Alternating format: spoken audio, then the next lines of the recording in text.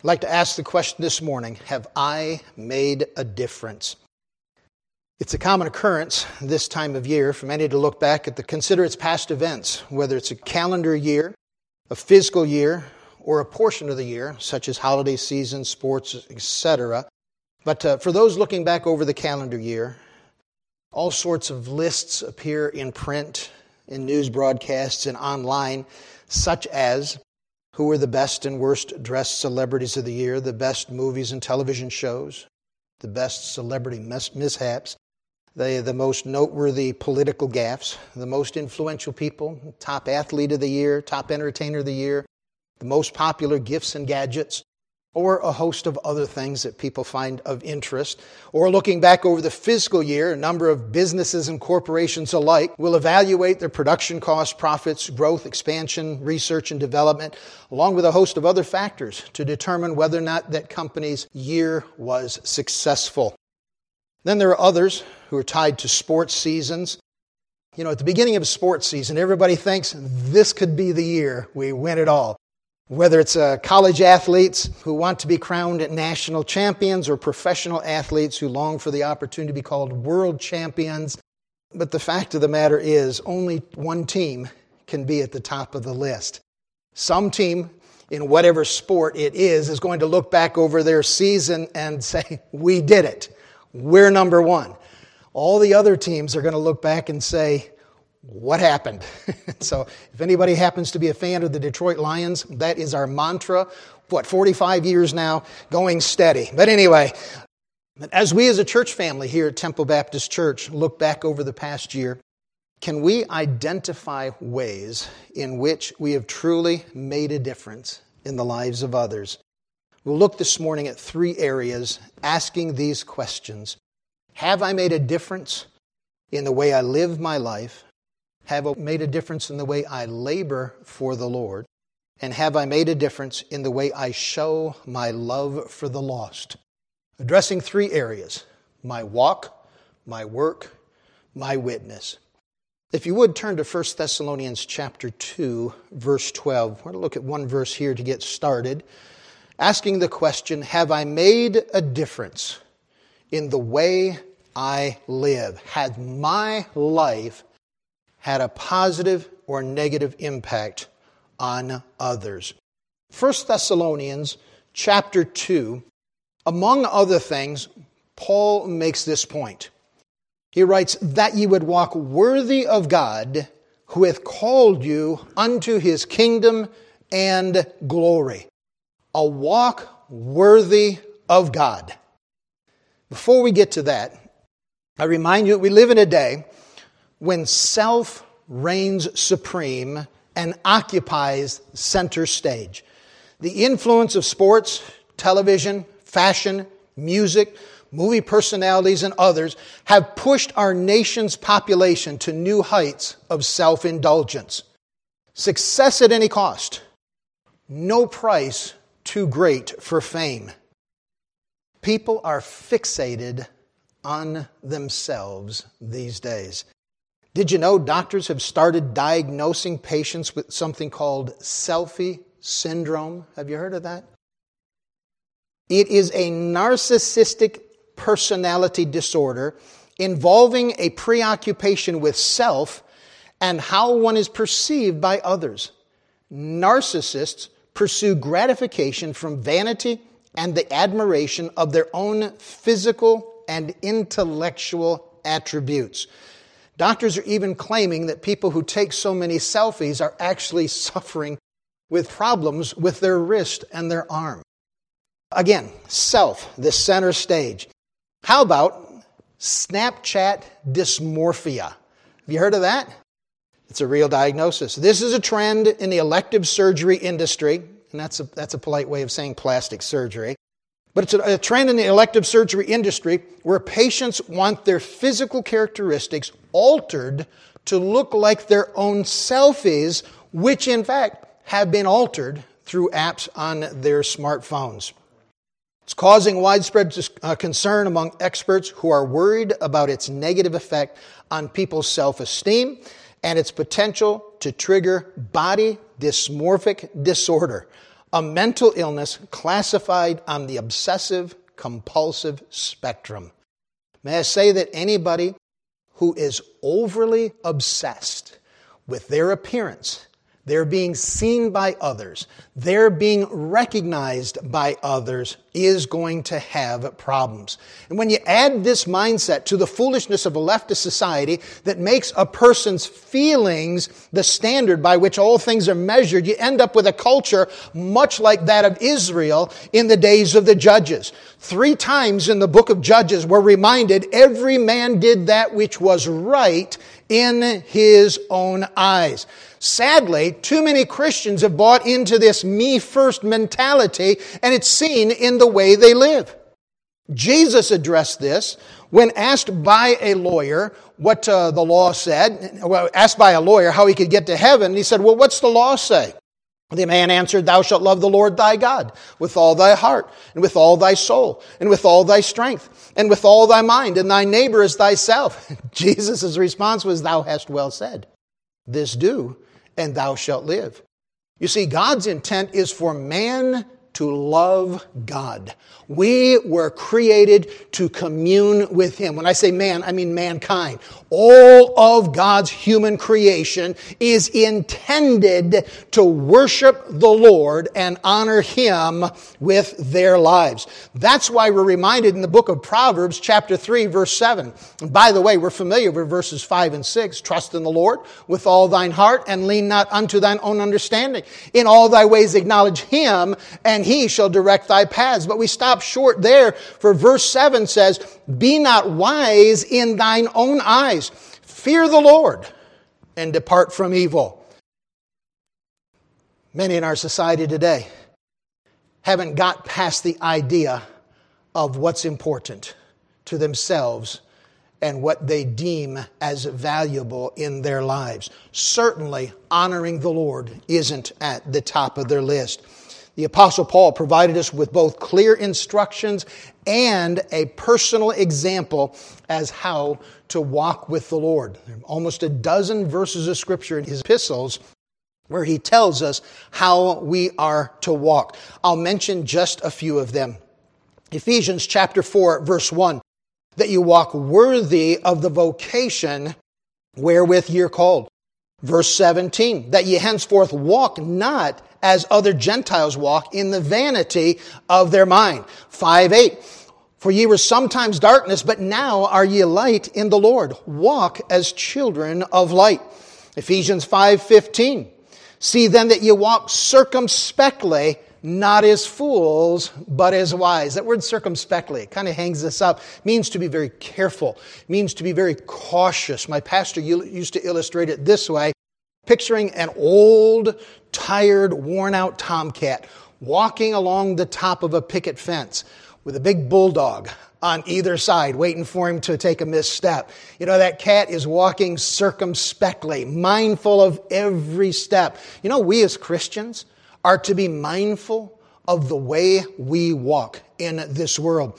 To the Philippians, Paul wrote in chapter 2, verse 3, let nothing be done through strife or vainglory, but in lowliness of mind, let each esteem other better than themselves. This selfie mentality, this selfish, self-centered mindset that so many people embrace today is contrary and counter to the Word of God and God's expectations for us in regard to our relations with others. Colossians 3:12 says, put on therefore as the elect of God, holy and beloved, bowels of mercies, kindness, humbleness of mind, meekness, long-suffering. Yes, the Scripture says a lot about how we are to esteem others better than ourselves. But for the selfie mindset, that doesn't work. It doesn't fit their criteria. It doesn't mesh with their agenda. Again, I ask the question, have I made a difference in the way I live? Am I living in such a way that my walk with the Lord points people to Him or causes them to look at me? The foremost priority of every believer ought to be to worship the Lord Jesus Christ and walk with Him. Jesus Himself said, the hour cometh and now is when true worshipers will worship the Father in spirit and in truth, for the Father seeketh such to worship him. God is a spirit, and they that worship him must worship him in spirit and in truth. Christ has opened the door to God's very presence and made it possible for us to daily walk with the Lord. That's why Jesus said, if any man come after me, take up his cross daily and follow me. The Lord expects us to daily walk with the Lord. How are we doing in that area? Looking back over this past year, we can't go back and change those days where our walk was less than pleasing to the Lord. We can't do anything about the past, but we certainly can have a big impact on the present and the future. I may not have walked as the Lord would have had me to this past year, but today I can. And by God's grace, tomorrow I will. That ought to be the desire of every one of us. We sing songs like, "Oh, to be like the blessed Redeemer. This is my constant longing and prayer. Gladly I'll forfeit all of earth's treasures, Jesus, thy perfect likeness to wear. Oh, to be like thee. Oh, to be like thee. Blessed Redeemer, pure as thou art. Come in thy sweetness. Come in thy fullness. Stamp thine own image deep on my heart." What a precious hymn, for it reveals the heart of one who truly loves the Lord and wants to be just like our Savior. Rowland Hill is credited with saying, "I do not believe a man to be a true Christian if his wife, his children, and even the dog and the cat aren't better for it. Are others better because of my walk with the Lord?" Matthew Henry said, "I reckon him a Christian indeed, who is not ashamed of the gospel, nor is a shame to the gospel." Paul wrote in Philippians 1, "To die is gain." It makes no sense to say to die is gain if I'm not living for Christ. For Philippians 1:21 reads, "For to me to live is Christ, but to die is gain." Dying to self. That's why John the Baptist said, "He must increase, but I must decrease." I ask you this morning, who, what, when, where, why, and how do you live? Well, the second question we venture into this morning, have I made a difference in the way I labor? Yes, my walk should demonstrate I'm a Christian, but my work should have an equal effect on others. Look, if you would, at Mark chapter 1, verse 21. To see this passage of Scripture here, Mark chapter 1, verse 21. This is an important text in regard to the life of our Lord Jesus Christ, for it marks the beginning of his earthly ministry. Marks the beginning of his public ministry. That might be more accurate to say it that way. Mark 1:21, "And they went into Capernaum, and straightway on the Sabbath day he entered into the synagogue and taught." Notice the word straightway. It means immediately. Jesus entered that synagogue and seized the opportunity to teach.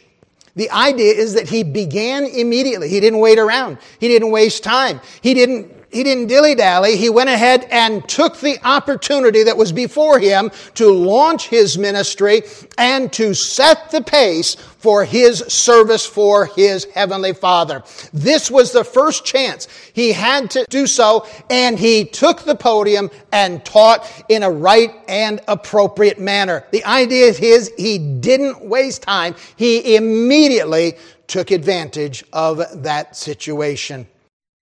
Opportunities need to be seized when they present themselves.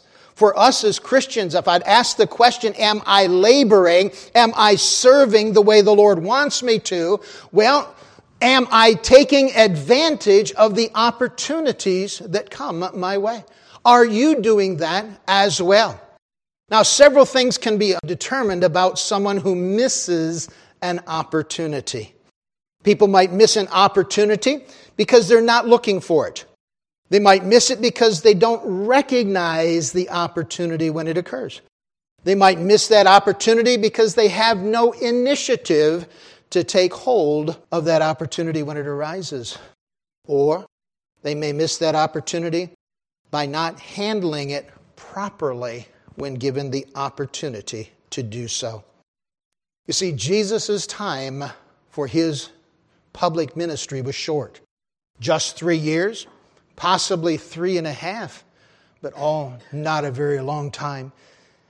Imagine, the Lord changed the world as a result of his 3.5 years of public ministry. Now I realize there are other things associated with it. His birth, his perfection, his death, his burial, his resurrection, all that goes together. But he had 3 years, or a little more than 3 years, to impact his disciples who would carry on his ministry after he left. John 9 verse 4, he said, I must work the works of him that sent me while it is day. The night cometh when no man can work. Jesus recognized he had to be busy about his Father's business and not delay, not dilly-dally, not waste time.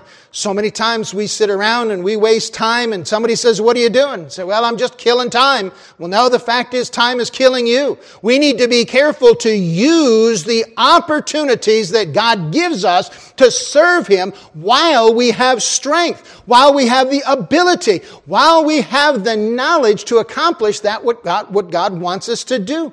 Colossians 4:15, walk in wisdom toward them that are without, redeeming the time. We need to use the time God has so graciously given us to serve.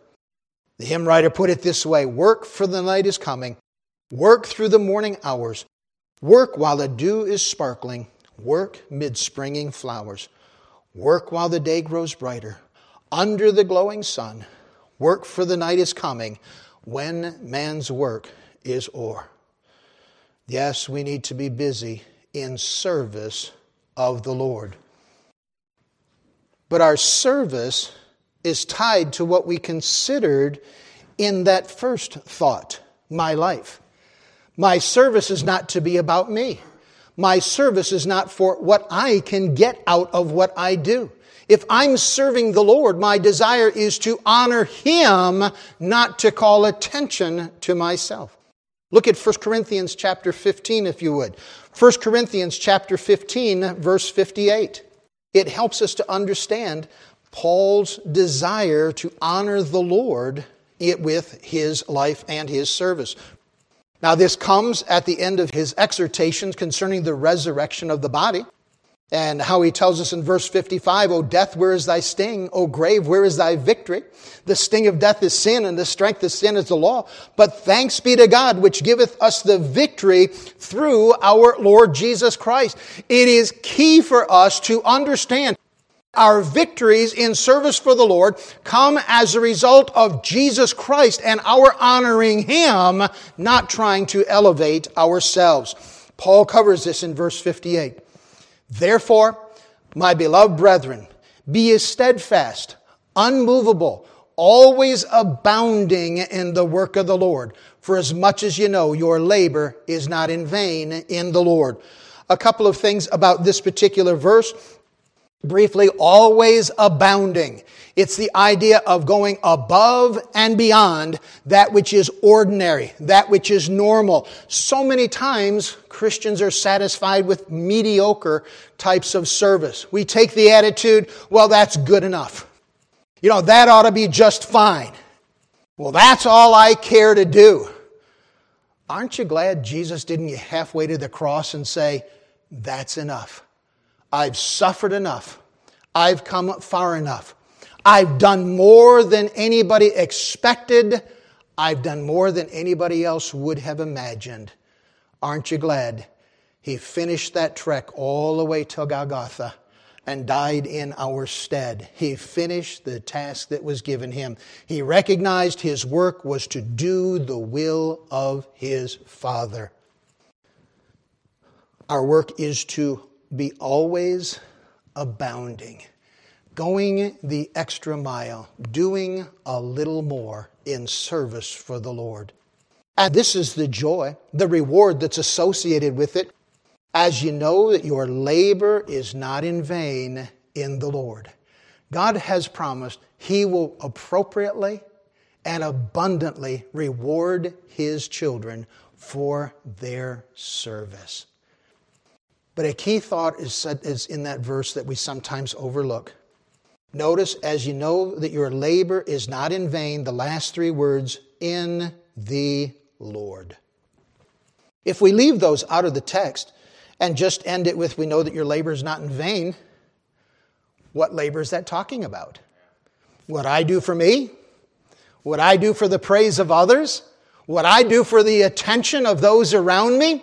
Those last three verses qualify, clarify what our labor is supposed to accomplish. It is supposed to accomplish that which is right and pleasing in the eyes of the Lord. It's for Him I serve. It is for His glory I labor. It is for His good pleasure I do what He has given me to do. Beloved, God expects us as His children to labor for Him.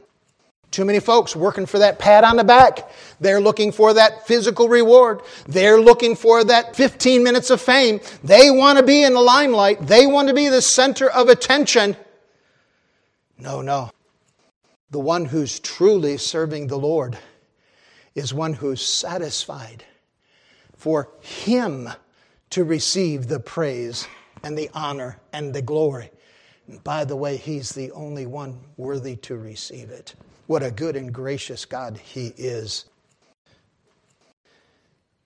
Too many today caught up in this self-centered mentality to where they will be the center of attention at every opportunity. And what they do is for their own self-gratification, their own self-praise or recognition. Beloved, our labor ought to be that which pleases the Lord. Psalm 100 verse 2 declares, "Serve the Lord with gladness. Come before His presence with singing." Our service ought not to be done grudgingly. It ought not to be done with reservation. It ought not to be done haphazardly. No, we ought to gladly serve the Lord. W.B. Riley declared, "A man's conduct is always the evidence of his creed. What I believe determines what I do. And whom I do that for determines where my real love is." Do we love the Lord today? A prominent salesman a number of years ago summed up his success with three simple words: and then some. He said, and I quote, "I discovered at an early age that most of the differences between average and top people could be explained with these three words. Top people did what was expected of them, and then some. They were thoughtful of others, they were considerate and kind, and then some. They met their obligations and responsibilities fairly and squarely, and then some. And were good friends to their friends and could be counted on in an emergency, and then some." You know, I believe the Lord is honored, well pleased with those who will not simply meet the minimum requirements of His expectations, but will serve the Lord with gladness, going over and above, reaching others for Christ. Dr. Wingard, dear pastor friend in North Carolina, said, "Christians who think the most about the next life do the most for Christ in this life.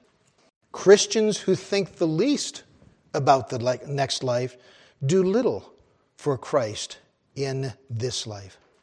Oh, how we need to serve the Lord while there is time and opportunity to do so.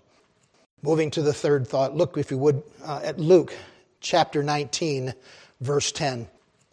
And I ask you this third question. We've already asked, have I made a difference with my life? Have I made a difference with my labor? Now, how about have I made a difference with the way I love? My walk is important. My work is important. But my witness is equally important. Luke 19:10, and actually I'm going to tie this to a verse in John, so stay with me here in Luke 19:10. Our Lord stated, "For the Son of Man is come to seek and to save that which was lost." This is His personal testimony as to why He came to this earth. He came to seek and to save that which was lost. Then when you consider, in addition to that, His words in John 20, verse 21, where you have the Gospel of John's addition to the Great Commission, Jesus said, "Peace be unto you. As my Father hath sent me, even so send I you." God has given us as New Testament saints the task, the responsibility to go as He has been sent. You get that? So in Luke 19, how was He sent? Came to seek and to save that which was lost. It is our responsibility to love others the way the Lord Jesus Christ loves them. I think you would agree with me. None of us were all that lovely, all that appealing, all that impressive to the Lord. Jesus Christ didn't die on the cross for us because He thought heaven wouldn't be the same without us. No, He died on the cross for us because we were sinners, desperately in need of a Savior, having no hope of eternal life without His intervention and without God's plan of redemption.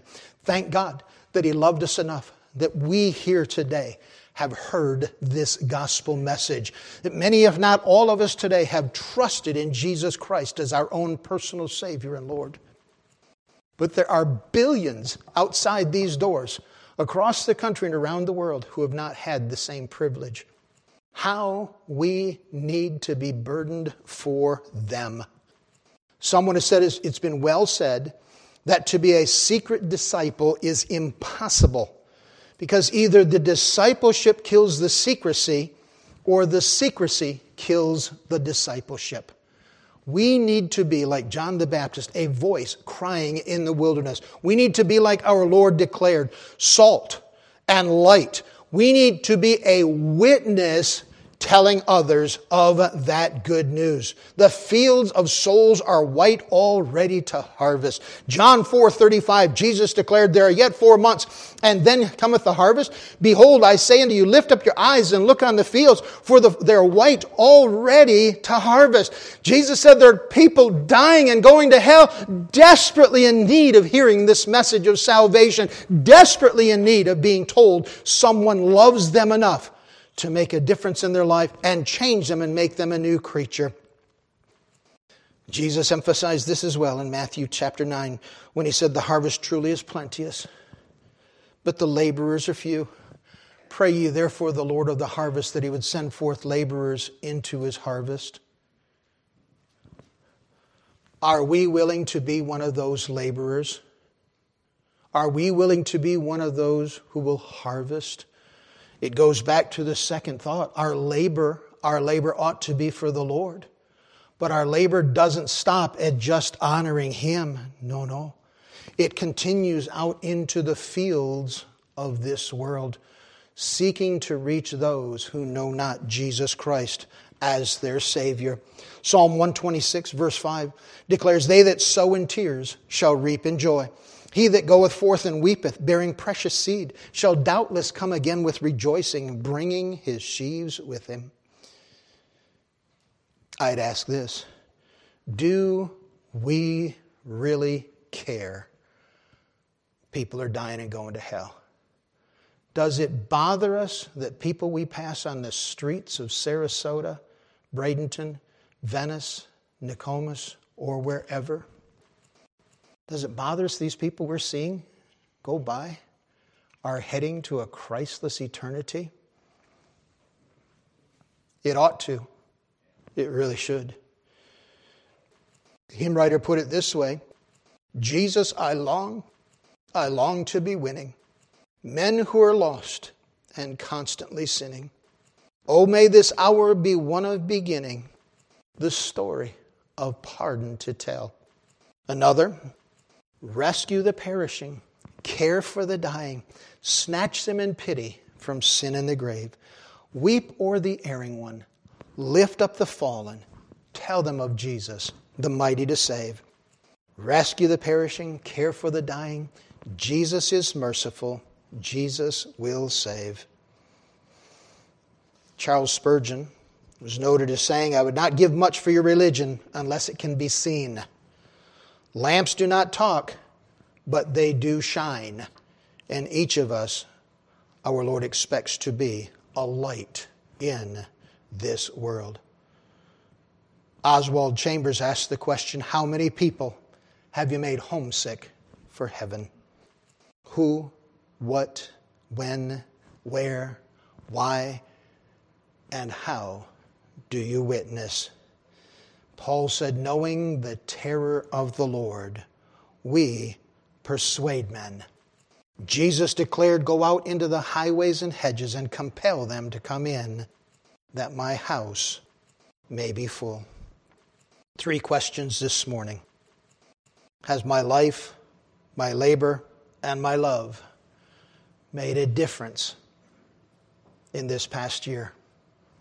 If not, let me encourage you to ask the Lord to help in whatever area we've fallen short, that we in turn truly might make a difference. In the remainder of this year, hey, there's still a day and a half to go. And then in the coming year, until our Lord returns. Amen. And close with this thought. I am my neighbor's Bible. He reads me when we meet. He may not even know my name, yet he's reading me when we greet. Someone has said the only Bible some people will ever read is your life. Shelton Smith said, instead of asking how long will I live, the more important question may be, how well will I live? Some live long lives and seem to waste every minute. Others live only a brief span and yet make a mighty impact while here. Billy Sunday used to say, live so that when the final summons comes, you will leave something more behind than an epitaph on a tombstone or an obituary in a newspaper. And then another has said, you can impress people from a distance, but you can only impact them up close. Have you made a difference? If you have, thank the Lord for that. But if not, there's something we need help with.